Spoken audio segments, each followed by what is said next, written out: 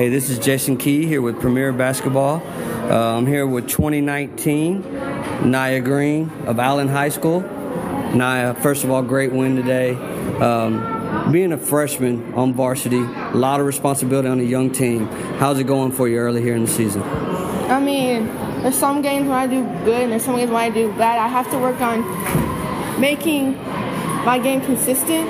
That's why I got to keep working on. So hopefully by district, my game's consistent. Gotcha.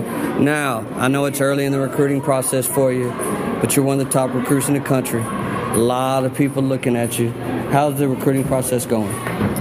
I mean, I've actually been recruited since 6th grade, so I mean, I know I know what I'm looking for at school. So I mean, my options are like 2 or 3 now, and I know I'm not going to say who, but I know what schools Absolutely. that I want to go to. Now, we've seen a lot of development in your game. Was there anything leading into this season that you were working on in particular? My shot. I have to work on making it consistent because there's some games when I don't miss any, and there's some games when I'm 50-50. I'll make some, I don't miss some. I'm working on making it consistent. All right. Thank you very much. This is Jason Key with Nyah Green.